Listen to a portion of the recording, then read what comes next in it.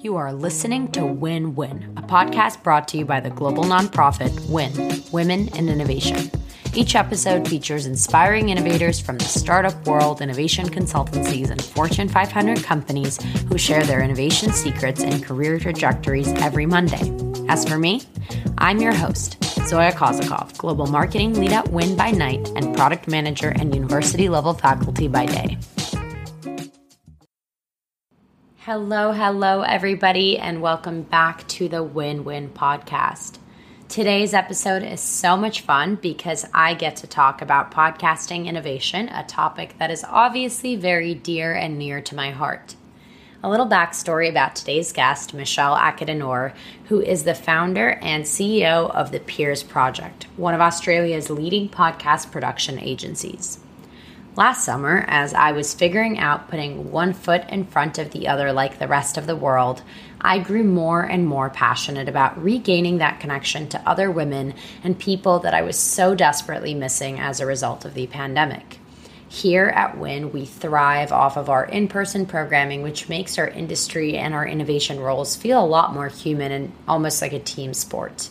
Of course, there was no more in-person programming once the pandemic broke out, and so I had to find a way to launch a podcast, which I had never done. Michelle also had to pivot as a part of the impact of the pandemic on her business and launched a phenomenal Podcasting 101 course online in which she and her team guided people to start their own podcast with no prior experience. Whether it was finding the positioning or figuring out which microphone to buy, Michelle literally taught me everything I know. Now, she does the same for iconic brands you may have heard of like Alibaba and Forever New. Her agency's podcast, Peers to Peers, has a major sponsor, Shopify, and she's on her way to keep growing and expanding. Today's conversation is all about the podcasting industry and how much it has grown since 2017 when Michelle was just starting out. We touch on some of the trends in the space and how Michelle navigated being taken seriously as a 23-year-old woman of color, strutting into 50-plus meetings before she landed her first client. This one is really special, and I hope that it inspires you to start your own podcast or keep supporting other podcasters in the space. I hope you enjoy. Hello, and welcome back to the Win Win podcast. Hi, Michelle. Hello, Zoya. Thanks so much for having me. I'm so excited to have you because, little backstory, a bunch of people always ask me, Zoya, how did you figure out this whole podcasting thing so quickly? And while I typically play it off and take credit for the entire thing, the truth is I asked for help. And I asked help from the amazing Michelle, who is the CEO and founder of the Peers Project, a podcasting production company. And she's actually that person that helped me navigate the whole process. She also hosts the Peers Project podcast, Peers to Peers. And it features Kim Patel, who you may remember from one of my episodes, as well as the WIN Advisory Board. So Michelle, before we get into the magic that is the Peers Project, let's talk life pre-Peers Project. You were moving around from finance, human resources, sales, community management. So were you even listening to podcasts at this point? Such a great question. And again, thanks so much for having me on, Zoya. And I'm so proud. We're so proud of the Peers Project to have helped you start and launch, the Win Win podcast. So hats off to you. Yeah, I really did fall into podcasting. I was always a fan. I was an early listener back in like the 2015, 16 days when it wasn't really a thing, at least here in Oz. And I fell into it from a kind of a passion standpoint, to be honest with you, and a curiosity standpoint, which we can dive a bit deeper into later. But I'm obsessed with the medium and so blessed to be working in this space. Yeah, and as you got out of school, of course, like right before you actually decided to dive in head first and start your own podcast, what were you kind of hoping to do? I always ask, what did you want to be when you grew up? Oh my goodness. That question for me is so simple to answer. It was the CEO of a big corporation, think your cities like where you work, Zoya, or your EYs or your Deloittes or something like that. I was like a shiny building in the middle of the CBD here in Melbourne. Like that would be absolutely the dream. And so for a long time, actually, all the way through my studies, I was hustling to make that happen and connecting with every possible, director or partner at these kind of companies, which are phenomenal businesses as well. And I'm really grateful to have done that, actually. But yeah, it doesn't always turn out as how you think, I guess. Yeah, and I think it's very interesting and very fitting that you started a podcast that is all about the hustle life of millennials, because I do think millennials are notoriously known for feeling like I'm not making impact here, so I'm going to start my own thing. And I think that was very millennial of you, but I also think that that's kind of like what enabled you to take that risk and innovate. But it started with you launching the podcast first. Before the Peers Project, there was Peers to Peers. So how did you figure it out? Yeah, look, I mean, I often get asked this question, did you work in audio before this, or were you in marketing or brand marketing or something? No. Or in podcasting? No. I literally was just someone back in 2017 who I was fed up, to be quite honest with you. I was fed up with not feeling right in all these jobs I was doing. And I was just like, I was finishing up my final year of studies, and I just kind of thought, you know what? Why not just start something like a podcast where I can sit down and interview a bunch of people who are actually doing what they love to do, and they're in the hustle and they're my age and they understand kind of that need and desire to want to do more and I guess create something that they love. And so essentially just started with me wanting to have initial conversations. And I was like, just lock in coffee dates with, maybe entrepreneurs who seem to like what they do, or people that seem to like what they do. Actually, at the time, I had no idea what the word or the term entrepreneurship was. So I was very, it's not like I came into this thinking I wanted to be a founder or a CEO, not at all, or an entrepreneur. It really just came down to, me stumbling across, and it's a little bit of a thing, but I stumbled across the Forbes Under 30 list while I was searching on Google, young people that love to do what, that they do. Yeah, exactly. And it just so happened the Forbes Under 30 list popped up, and I started reading about the stories of these just amazing young people that were absolutely obsessed with what they were doing and just really changing the world in their own way. And I just thought I have to speak to them. So it really started from, great, I just want to have coffee dates with these kind of people, to hang on a second. I had mates of mine going, well, if you're going to interview these really cool, or if you're going to have coffee with these really awesome people, like we want to hear what they have to say also, because I had mates at the time also feeling a bit unsettled in their corporate gigs or, on the path that they were on, and they wanted answers too. And so I thought, well, why don't I just record it? And so that's essentially how it happened. But the thing about me is that I don't do things half-assed. And so I thought, well, if I'm going to do this, I'm going to make it big, and I'm going to try my absolute best to figure it out. And that meant actually quitting my corporate job at the time and heading to New York. So New York City to start this podcast, and I had a whole bunch of interviews lined up. I'd never been to the US before. I'd never been to New York before. It was such a dream of mine, I guess, at that time.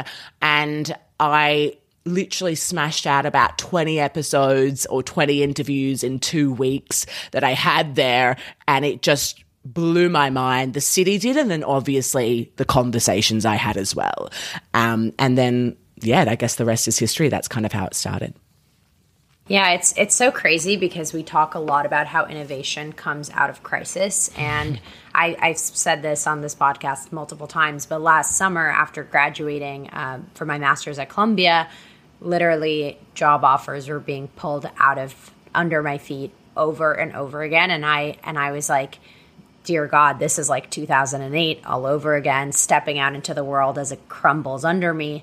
And then in reality, it caused me to think, like, what is going to help me find my path? And to me, that was podcasting too. Like, how are the chief innovators of the world doing it?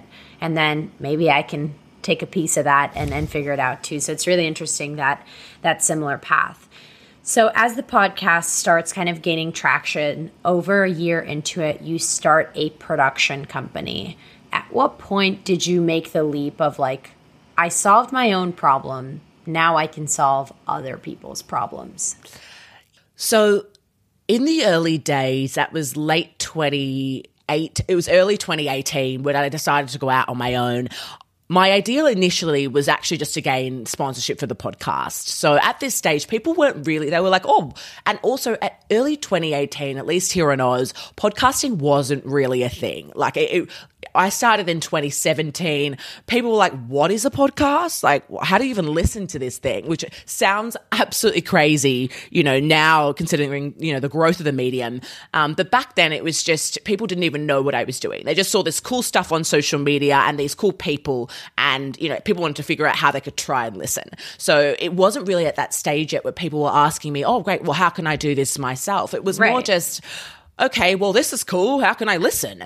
And so at that time, I thought, well, if I could potentially try and get sponsorship for this show, maybe that will be a good first step. And then maybe I could actually coach, other millennials out there who are looking to figure out, what that next step is for them and find their passion and kind of, find something that's more aligned to who they actually are and pursue that. Then I feel like I'll be kind of fulfilling some type of internal mission. And so I started out as a coach, failed absolutely miserably. I helped a couple of people, but for that first year in business, I also got a part-time job at that stage. I was very confused. And I think that's something that needs to be really, I don't know if it's talked about enough, but we talk a lot about it on Peers to Peers, which is our internal company podcast now.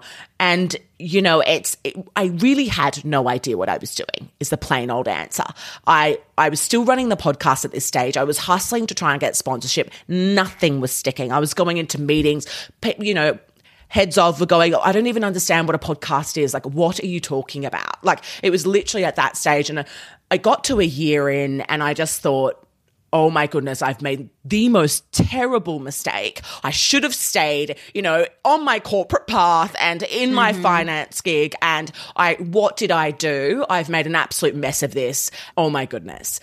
And that's really how it was. End of 2018, I was on the brink of like, I've got to just get realistic about my life, Michelle, and move along. But something, and a lot of entrepreneurs will talk about this, but just something inside of me that was like, I just can't accept defeat yet. And I just have to keep going. And I have to figure out how I can actually make this happen. And it wasn't until another year after that things started to work out. So what were like some signs after deciding that you're going to stick it out that things were going in the right direction? Sorry, I love this question, but not many signs, to be honest with you. Like, people from the outside were a bit like, what? Why are you, like, this didn't work out. You gave it a year. Like, just let it go. It's all good. I think there was no external signs, and that's really important to note. It was what was within me. I had this burning desire and this just feeling that told me this is right and you have to keep going and it's going to turn into something great, even though you have no external validation, which I think is one of the toughest points in the journey of entrepreneurship, or really in the journey of just figuring out who you are and what you want to do with your life.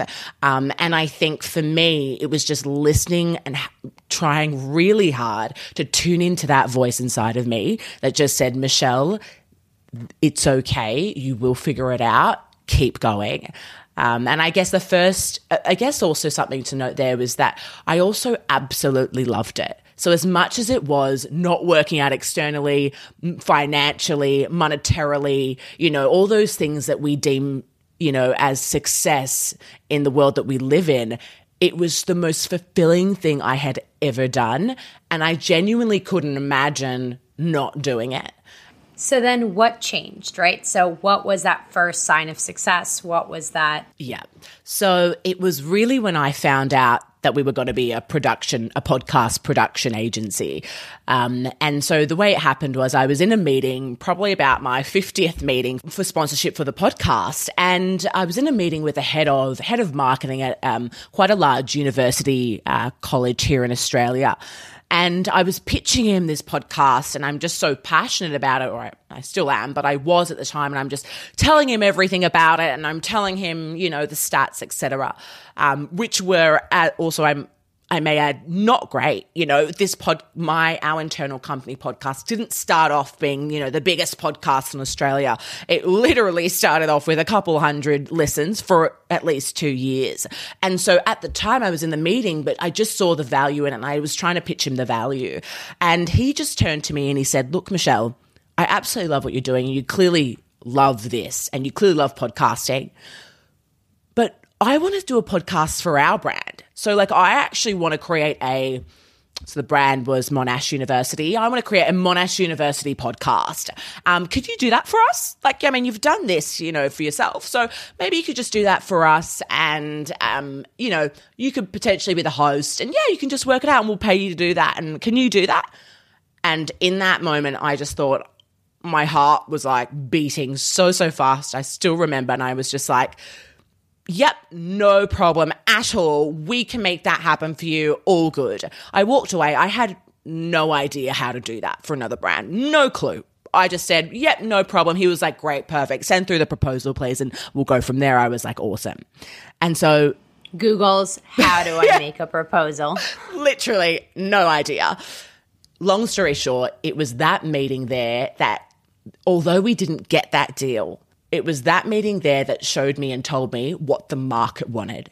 And I think for the first time, aside from all the passion, aside from all just the ongoing hustle and trying to figure it out, I genuinely saw how I could commercialize what we were doing. And I saw the gap in the market. And here in Oz, especially at that time, which was only early 2019, there was really nothing like it.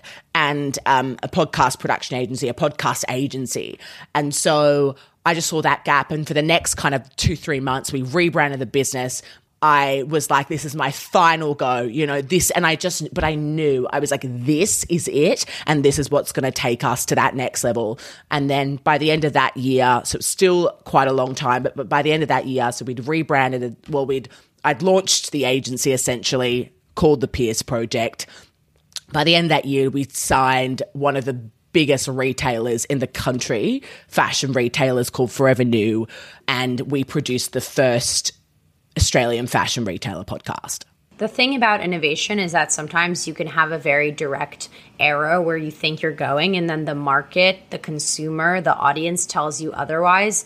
And at that point, either you are flexible and you truly innovate, or you kind of say, no, but I have my vision, right? Your vision should change and is changing. And I think that's actually one of your strengths, ironically, that you do audio, but it's the fact that you are able to listen and actually change the trajectory. And so since then, you've signed on some other amazing large brands. Most recently, you are running Alibaba's podcast. So one of my favorite things with that is that every person can start a podcast. I think that's super exciting. It's part of the reason I do think the medium blew up, but obviously what you do, and I would even argue what I do, it has a lot more thought and kind of professionalism behind it. I hope my listeners can agree or disagree. Let me know.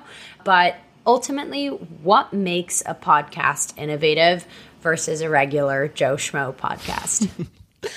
Such a great question, and we get asked this all the time.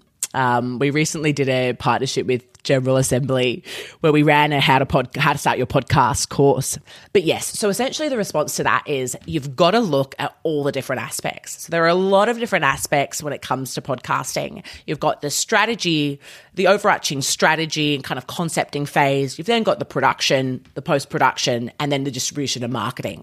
And so I think what people often miss and what makes a kind of mediocre podcast is just focusing on one of those areas. So, we often see really great, concepting and whatnot, and then the audio sounds shocking. People don't want to listen. Or we see really great production, but then the concepting and the strategy behind it isn't aligned with the brand or with that person's brand. And so I think the biggest thing really is to look at each of the 4 areas and understand them well before you delve into it.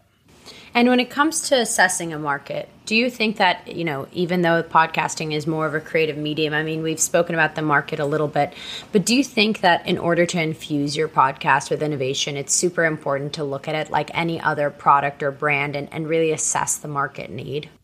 100%. And I love that you said assess the market need, because the number one thing we talk about in Podcast Power 101, our online course, is literally your target audience. You are crafting something for a specific group of people.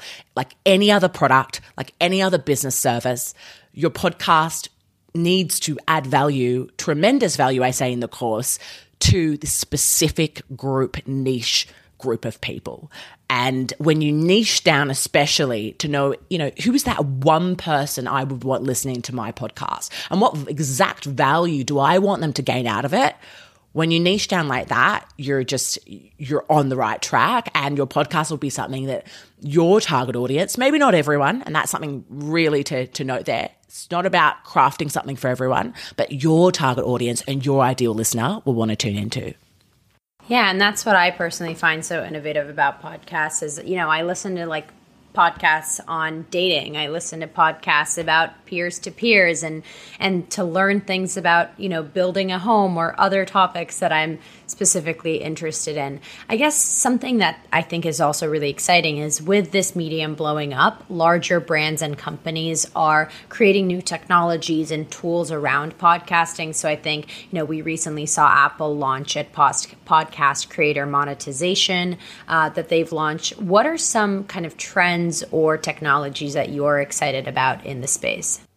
Yeah, I think one of the number one things I'm excited about is the advertising capability. So late last year, I was on a webinar with Spotify, and they were talking about their new advertising capability. So to advertise on their podcast, and podcast advertising is something that, although we don't do at the moment, it's a space that I am so interested in because of the growth that's projected for it. So I don't know the exact numbers, but it is astronomical how much this is, how big the growth is going to be over the next kind of 24 months in this space. And so I'm most excited about the software that Spotify is developing around having everyday marketers be able to advertise on their podcasts. And I think, as I mentioned, this podcast advertising is only going to blow up.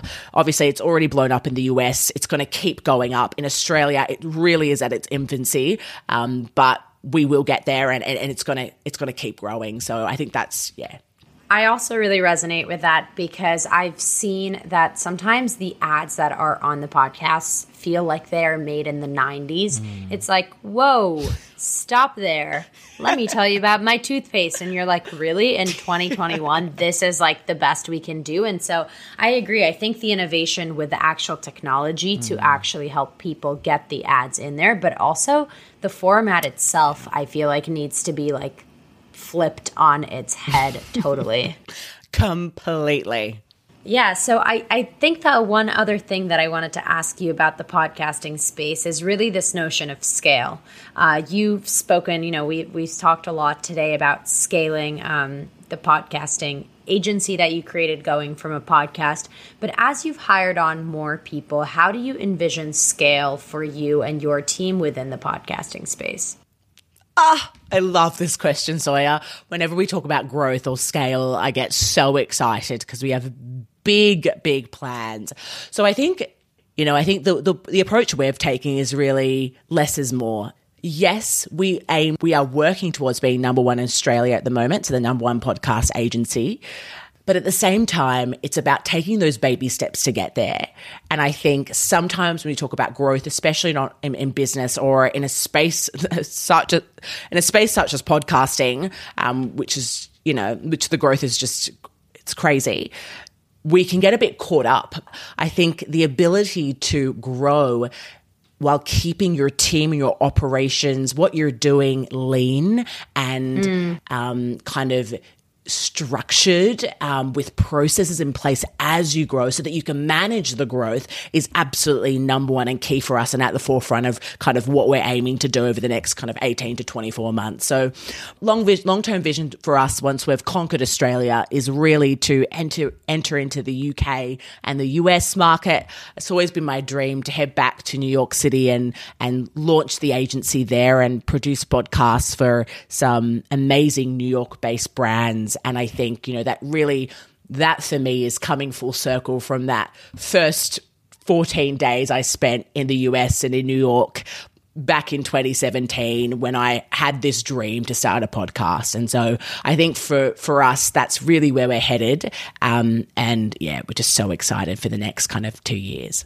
Thing is that whenever I hear you talk about this, like I am truly so bought in, and I think your scale and your growth and the women and men you've had on your podcast and the sponsorships and the partnerships have really proven all of this. But I know from knowing you, how challenging it's actually been. And, the one thing we didn't entirely mention on this podcast and may not be clear from the auditory format is that not only are you a woman, you're a woman of color, and you started this whole thing when you were 23, I believe. So what was it like trying to get people to take you seriously? I know you've spoken about, the industry and the company, but as a woman and a woman of color, what are some of the challenges that you face and even continue to face today? And how are you navigating all this? Such a great question. And I think it's something that I've always had to deal with, and even more so in business and starting this podcast. We say that we are a podcast production agency that is powered by this idea of diversity and inclusion and accessibility and all of that. And I think that's purely because of my personal experience, in the early days. For one, being a 23-year-old who had no idea what she was doing, and then being a woman, and then being a woman of color, people would I'd get into meetings and people would look at me like these heads of would just be like, this, I don't even know what to say to this girl. Like, get her back at school. Like it's nuts. And I think at the time I just thought, oh, well, it's, but when I look back, I think it just comes down to the resilience and the knowing that trying your best not to take it personally. At the end of the day, society is structured in the way it's structured, and we are obviously working towards changing that. And even us as an agency, it's one of our core values, producing podcasts for diverse voices and stories and showcasing diverse voices and stories. But at the same time, I think not seeing it as a barrier, not seeing what you look like, not seeing this color of your skin, or not seeing, whether you're a woman or a man or whatever else as a barrier, but actually trying to see it in the best way you can as an advantage. And so now I am the only Black female running a podcast agency in Australia. That is a massive advantage. And I think that is the reason why we stand out in meetings, because majority of podcast production agencies in our country are white male led. And so, I think seeing perhaps what you feel as a downfall or as something that's to be perhaps ashamed of or something like that, actually as your strength, and flipping that on its head has been the biggest savior for me. And it's been the thing that I guess I'm now the most proud of. Yeah, and as you should be. I also think that the medium that you've chosen, and we've spoken about podcasting being such an accessible space, I think there is something beautiful about the fact that when you're just out there listening to a podcast that you really connect to, you're not sitting there thinking about somebody's age or their gender or the color of their skin. And I think as a medium, that kind of makes it more accessible in some ways. Of course, it can be limiting to those that do not have the ability to listen to a podcast. With that, before I let you go, I did want to ask you one last innovation question, and that is, where do you see yourself and your industry 1 month from now, 1 year from now, and 10 years from now? I always love when you ask this question, Zoya. I've listened to so many of the Win-Win podcasts. So I think 1 month from now, definitely for us, will be about to launch our biggest podcast to date, which we're very excited for. Yeah, that's definitely what will be happening for us as a company.